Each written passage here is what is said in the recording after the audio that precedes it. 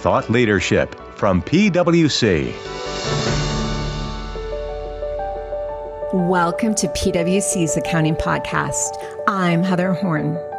Thanks for tuning in to another episode in our Toolkit series, where we're taking a deep dive each month into a single topic, recapping the basics, but also focusing in on frequently asked questions and judgmental areas. This month, we're all about fixed assets. Now, fixed assets may sound easy to some of our listeners who think this is a simple topical area, but I guarantee you, this is one of our areas of most frequently asked questions, and there'll be something in here for everyone. I think it's important to understand the whole transaction. You want to make sure you know not only what you're buying, but if there are other elements to the transaction, sort of settling those pre-existing relationships. That's my guest, Beth Paul, a partner in our national office. Beth's here today to kick things off and cover the challenges that come up in accounting for asset acquisitions, including distinguishing between the acquisition of an asset or a group of assets and a business. There's a lot to cover, so let's get started.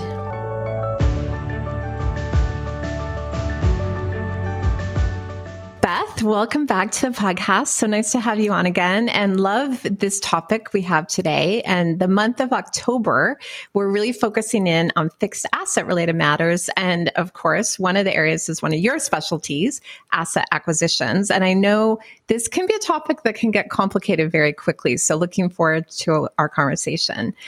So Beth, before we get into the actual accounting for asset acquisitions, I think one of the biggest questions people typically have is around scope and when we're into this guidance. So can we start with that? Yeah, certainly, Heather. Before talking about how to account for an asset acquisition, it's important first to determine whether your transaction is an acquisition of assets or a business.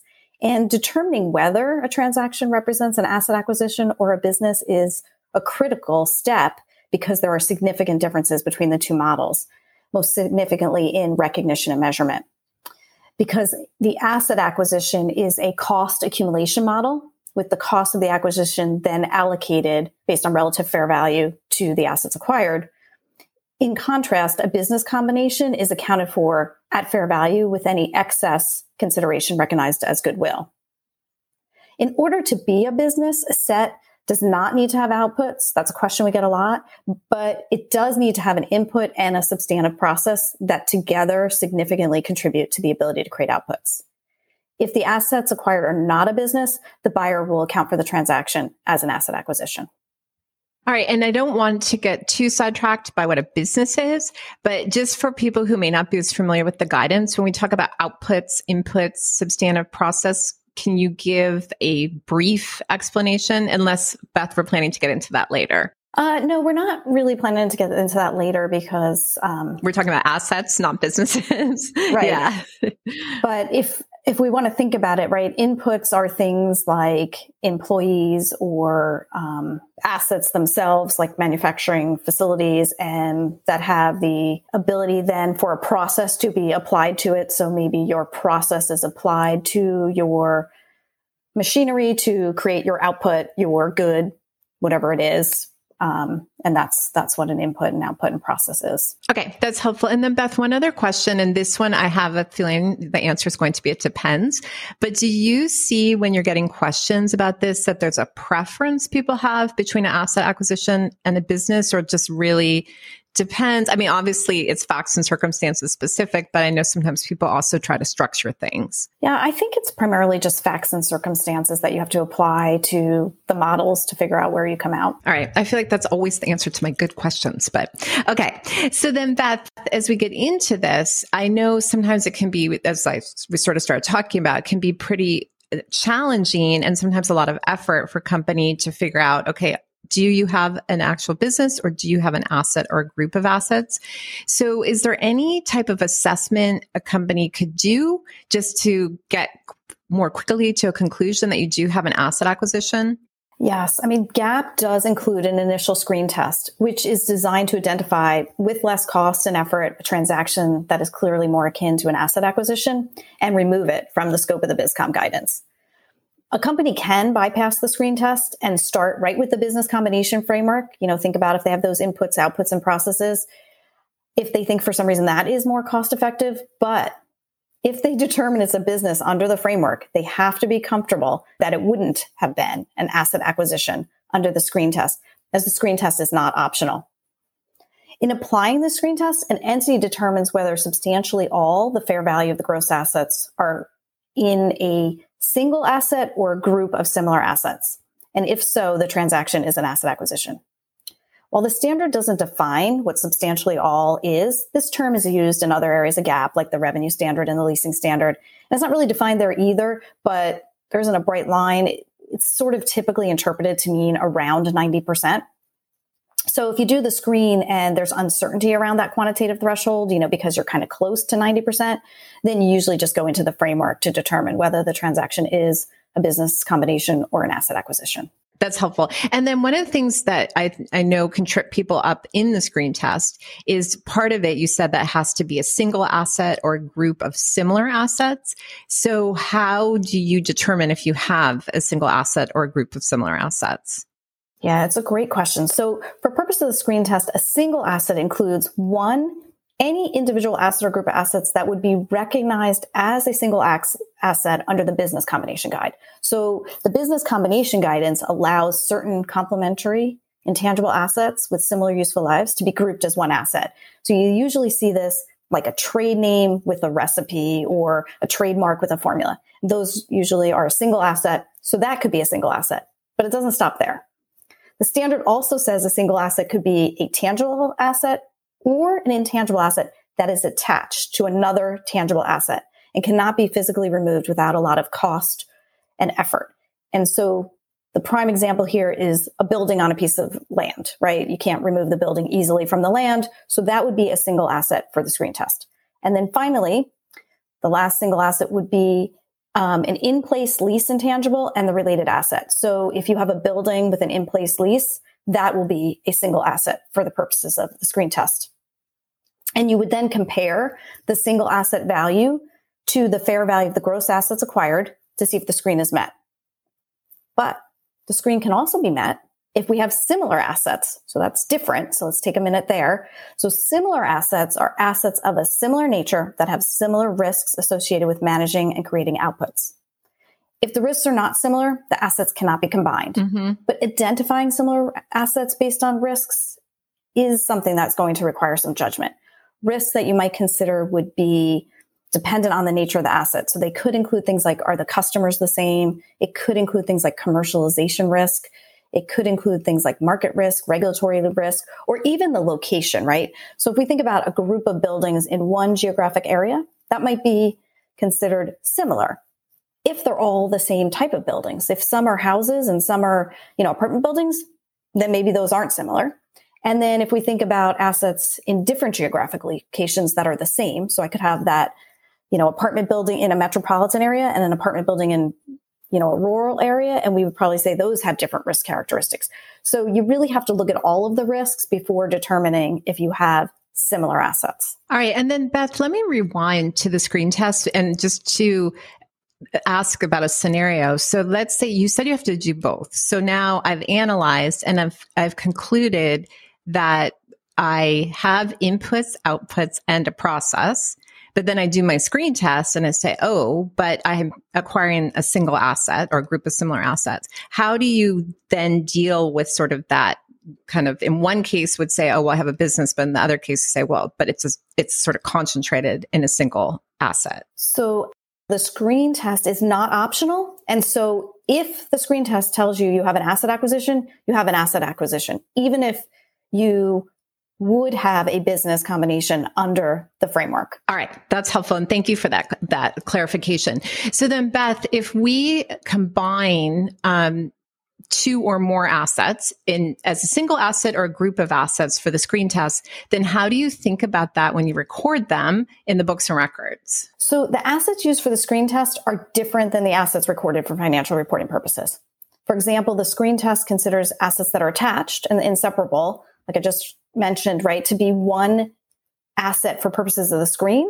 But in my earlier example, when I had the land and building, when you actually record those on your books, you're going to record the land separately from the building, and you're going to follow like the separate accounting. So for instance, land's not depreciated, but the building would be. All right. And then how do you calculate the fair value of the gross assets acquired? Yeah, for the purpose of applying the screen test, I think the important thing here is to remember that the fair value of the gross assets acquired is not necessarily the same as the consideration transferred. So this is often the case when you have liabilities that are going to be assumed by the buyer, because then the value of the gross assets used in the denominator are not reduced by those liabilities. So for example, consider the acquisition of a building with an assumed, mortgage or even an asset retirement obligation, right? The gross fair value of the building used in the screen test would be the fair value of the building unencumbered by like the mortgage or the ARO, whereas the consideration somebody's going to pay, right, to acquire the building is going to be less because the buyer is going to assume the mortgage or that asset retirement obligation, right? So they're going to give you sort of the net cash. And so that's where the consideration transferred is going to be different than the fair value of the gross assets acquired. The fair value of the gross assets acquired also includes goodwill that would be recorded in a business combination. However, the gross assets acquired excludes any cash and cash equivalents in the transaction, any deferred tax assets in the transaction, and goodwill to the extent it results from recording deferred tax liabilities.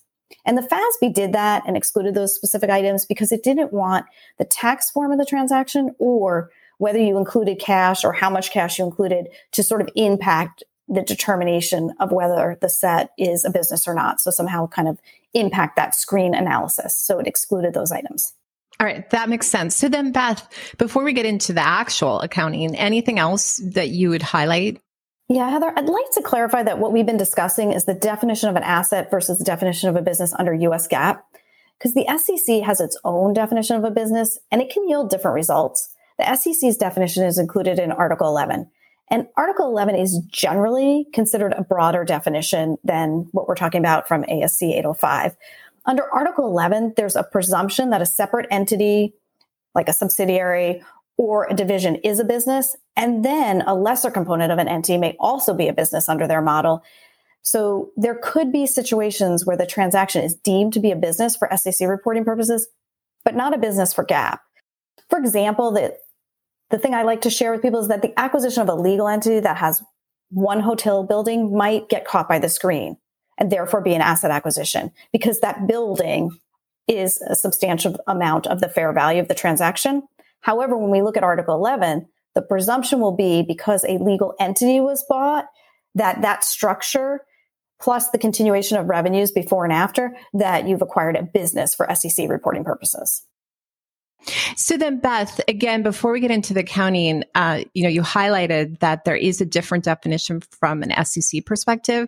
But so now I'm, a registrant and I have an asset acquisition for GAAP, but then I realize I have a business for SEC reporting. Anything particular, and this is not an SEC reporting, so this is not going to be a complete answer, but anything in particular that this might trigger if you are acquiring a business from an SEC perspective?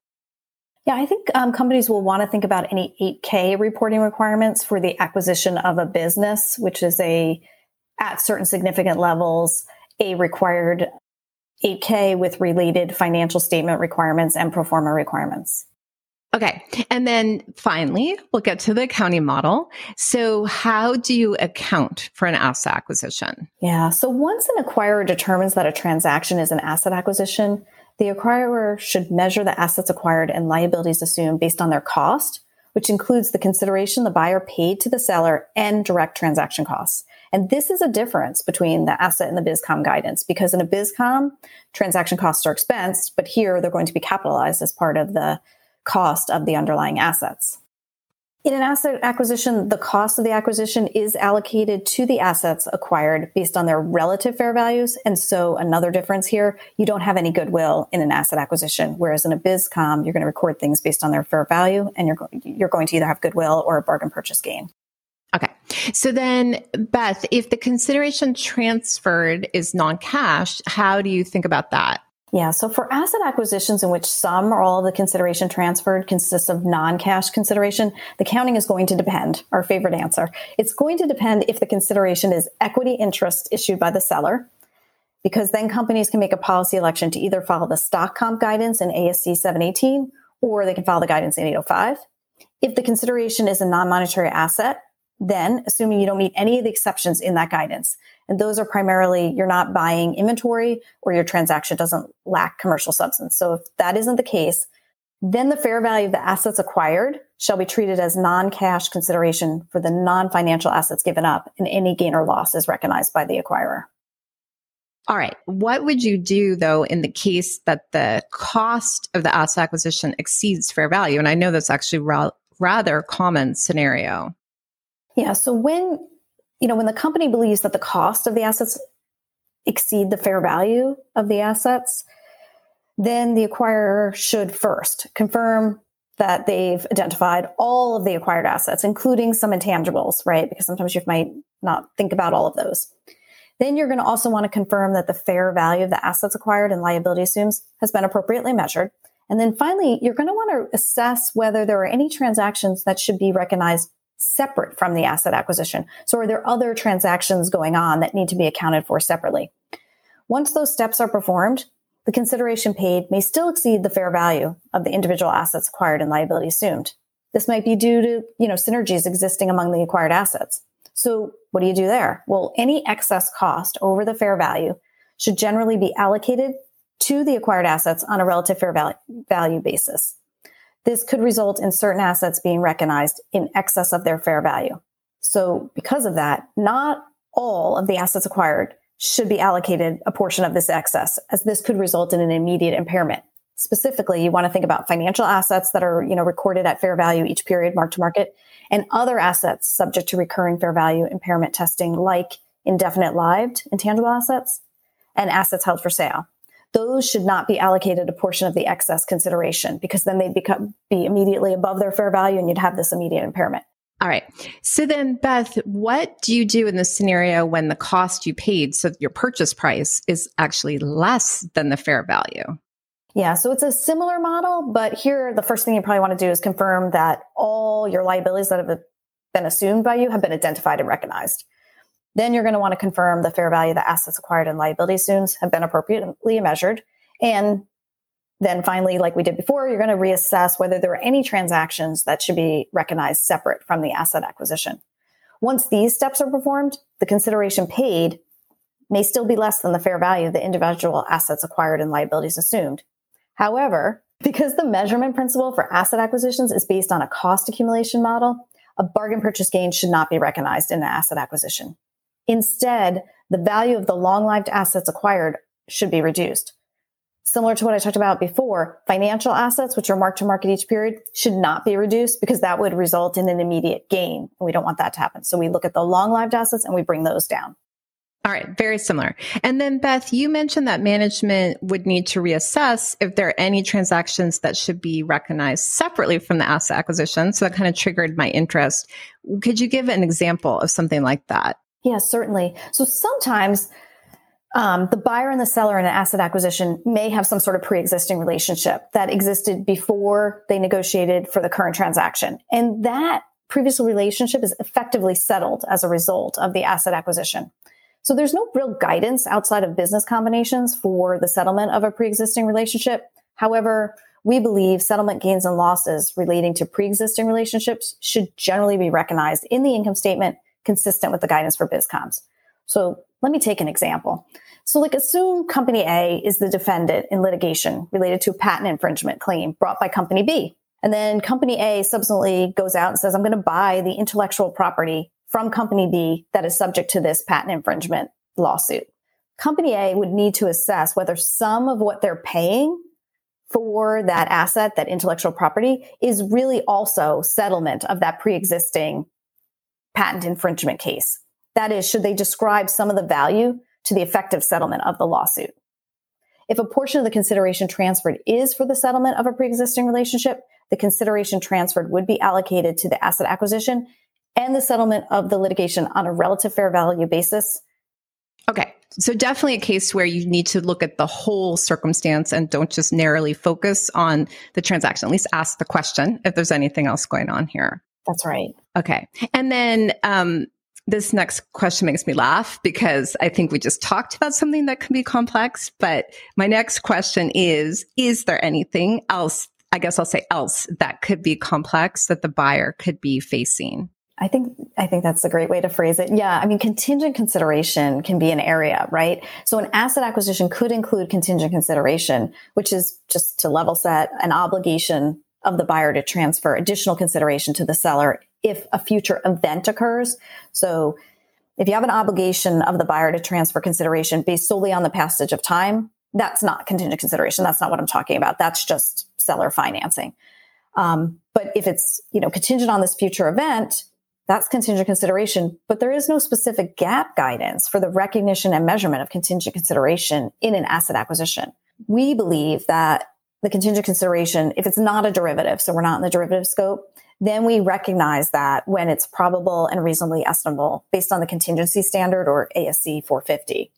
Contingent consideration recognized is included in the cost of the asset acquired. So unlike in a BizCom, so here again, another difference, subsequent changes in the recorded amount of contingent consideration will adjust the cost of the acquired asset. Whereas in a BizCom, they're just going through the P&L. These subsequent changes should be allocated to the acquired asset based on the relative fair value at the original acquisition date. So if on day one you had like 2 assets and now you change this value of contingent consideration, you're going to allocate that to those 2 assets based on relative fair value on the original acquisition date, not fair value today. And when that change in contingent consideration impacts the cost basis of the acquired assets, you also have to think about the income statement. You have to think about the depreciation and amortization. And, that's now going to be more if we've increased the value. And so we have to address that through the P&L as well. Hey, Beth, before you go on to the next scenario, because I know there's more, you talked earlier that if you have, for example, financial assets measured at fair value, you wouldn't allocate to those. So I presume this is the same. And I think you even said this, that's only to the assets that you kind of allocated value, the relative fair value to begin with. Is that right? That's correct. All right. So other scenarios? Yeah. So other things to think about, in-process research and development, or IPR&D. I want to mention that because, one, that's also a difference in BizCom versus asset acquisition. In BizCom, you get to capitalize, and in asset acquisition, you expense it. But sometimes the seller in an IPR&D exchange transaction continues to provide like the R&D service for a specific period of time following the transaction. In that scenario, the buyer needs to determine what amount related to the acquisition of the IPR&D and what amount kind of relates to that continuation of service, or TSA, sometimes we call it, or and allocate value between the asset acquisition and that R&D future service. IPR&D acquisitions also typically include an upfront payment and contingent consideration. So the contingent consideration is usually based on a future event, such as the successful trial, an FDA approval, or future success of the output of the IPR&D. In an asset acquisition, the portion of the purchase price allocated to IPR&D should be expensed immediately because it has no future use. But the buyer would recognize the contingent milestone payments when probable and reasonably estimable, assuming, again, we're not in derivative land. And depending on the status of the IPR&D at the time the milestone is met, the buyer may determine at that point it's appropriate to capitalize the payment as an intangible asset because it's no longer sort of in process, but it's now an asset that can be recognized. So that's a nuance I wanted to just highlight for people. All right. Very helpful. And then Beth, I know we also get often questions around disclosure. So if I've completed an asset acquisition, anything you'd highlight from a disclosure perspective? So unlike a business combination, there's not really a specific disclosure requirement for an asset acquisition. However, if material, companies really should consider disclosing the nature of the transaction and follow the disclosure requirements in accordance with GAAP based on the nature of the individual assets and liabilities they acquired or assumed, and make sure they have appropriate disclosure there as well. All right. Good reminder there. And then Beth, I know basically our whole discussion has been focused on the buyer, but there are things for the seller to think about too. So anything you would highlight? Yeah, I mean, each transaction should be evaluated to determine the appropriate derecognition guidance to apply in accounting for a disposal. And a company's going to need to determine if they're in the scope of 61020, which is the standard that talks about gains and losses from the derecognition of non-financial assets. So that's something they're really going to have to work through. Goodwill is another important key reminder to the seller. If the disposal group doesn't constitute a business, no goodwill would be attributed to the disposal group because it's an asset acquisition. And Maybe another thing to think about that is a scenario may arise where a disposal group previously met the definition of a business under the old guidance, and it no longer meets the definition of a business. For example, if you acquired that hotel 10 years ago, it might have been a business. But today, if I acquired it, I might get stuck in the screen test. And so when I bought it, I had goodwill that was recognized as part of that BizCom accounting. However, now when I get rid of the hotel, if it's not a business, because again, caught in that screen, then I'm not going to allocate goodwill to that disposal group when I put the hotel into held for sale. And I think that's something that is also an area that kind of confuses people, because then the goodwill sort of is left behind. I don't want to say stranded, but it's kind of left in the reporting unit that had this hotel in my example and whatever else it has in it. I do think when you have that, you have to think about whether that reporting unit now has a trigger to test for impairment, because we've taken away some of those cash flows. So that's something you're going to want to think about. And certainly when you think about going to held for sale, you also have to think about discontinued operations. And I think you're going to cover that on a future fixed asset episode. So maybe people can stay tuned. All right, perfect. And then Beth, two sort of closing questions for you. So first of all, I know when you describe this, seems so straightforward. I know it's not quite so straightforward. So if someone wanted to read more about this, where's the best place to go look? Yeah, I'm going to plug two of our guides because of that interplay between the BizCom and the PP&E. So I would suggest people take a look at our PP&E guide, especially chapter 2 about asset acquisitions, and our business combination guide, which also talks about the screen test. I think those are great places to start. And then certainly we have this podcast series, and we have some prior podcasts in our library that I think would be helpful as well. All right. And then other question for you is, I know you deal a lot with questions on asset acquisitions and business combinations, so it'll be a little open-ended. But if you are helping a team or a client that, is dealing with some type of acquisition, any advice that you would give sort of to someone sort of starting out in that process? I mean, I think it's important to understand the whole transaction, as I think you mentioned earlier, right? You want to make sure you know not only what you're buying, but if there are other elements to the transaction, sort of settling those pre-existing relationships we talked about, or continuation of service agreements. Sometimes we see those transaction service arrangements, and making sure we've got the full population. And then certainly, as we talked about, then assessing the accounting, kind of starting with, is it a business or is it an asset acquisition? So that then you follow the appropriate model sort of all the way through. All right, perfect. So Beth, I understand you're going to be a good sport and go along with my Stump the Guest question. I have a multiple choice. So according to PwC's 2022 Deals Outlook, what % of acquisitions have been made by private equity companies as opposed to corporate buyers? And your choices are 20, 40, 60, and 80%. And that's in 2021 and then through whenever this happened in 2022. Any guesses? I'm going to go with 40%. You did read the Deals Outlook, I think, Beth, because you are correct on that. Excellent choice. I should have asked you to explain why you thought 40%, but I was too quick to jump in and say, give you the gold star. As always, so nice to have you on, and thanks so much for joining me. Thanks for having me. That's our show for today. Tune in Thursday for more ESG content, and we'll be back next Tuesday to continue our Toolkit series with a discussion of what you can and cannot capitalize into the cost of fixed assets. So that you never miss any of our audio content, follow the PwC Accounting Podcast wherever you listen to your podcasts. And to stay up to date on all the latest accounting and reporting news, sign up for our newsletter at viewpoint.pwc.com. From Thought Leadership at PwC, I'm Heather Horn. Thanks for tuning in. This podcast is brought to you by PwC, all rights reserved. PwC refers to the U.S. member firm or one of its subsidiaries or affiliates, and they sometimes refer to the PwC network. Each member firm is a separate legal entity. Please see www.pwc.com/structure for further details.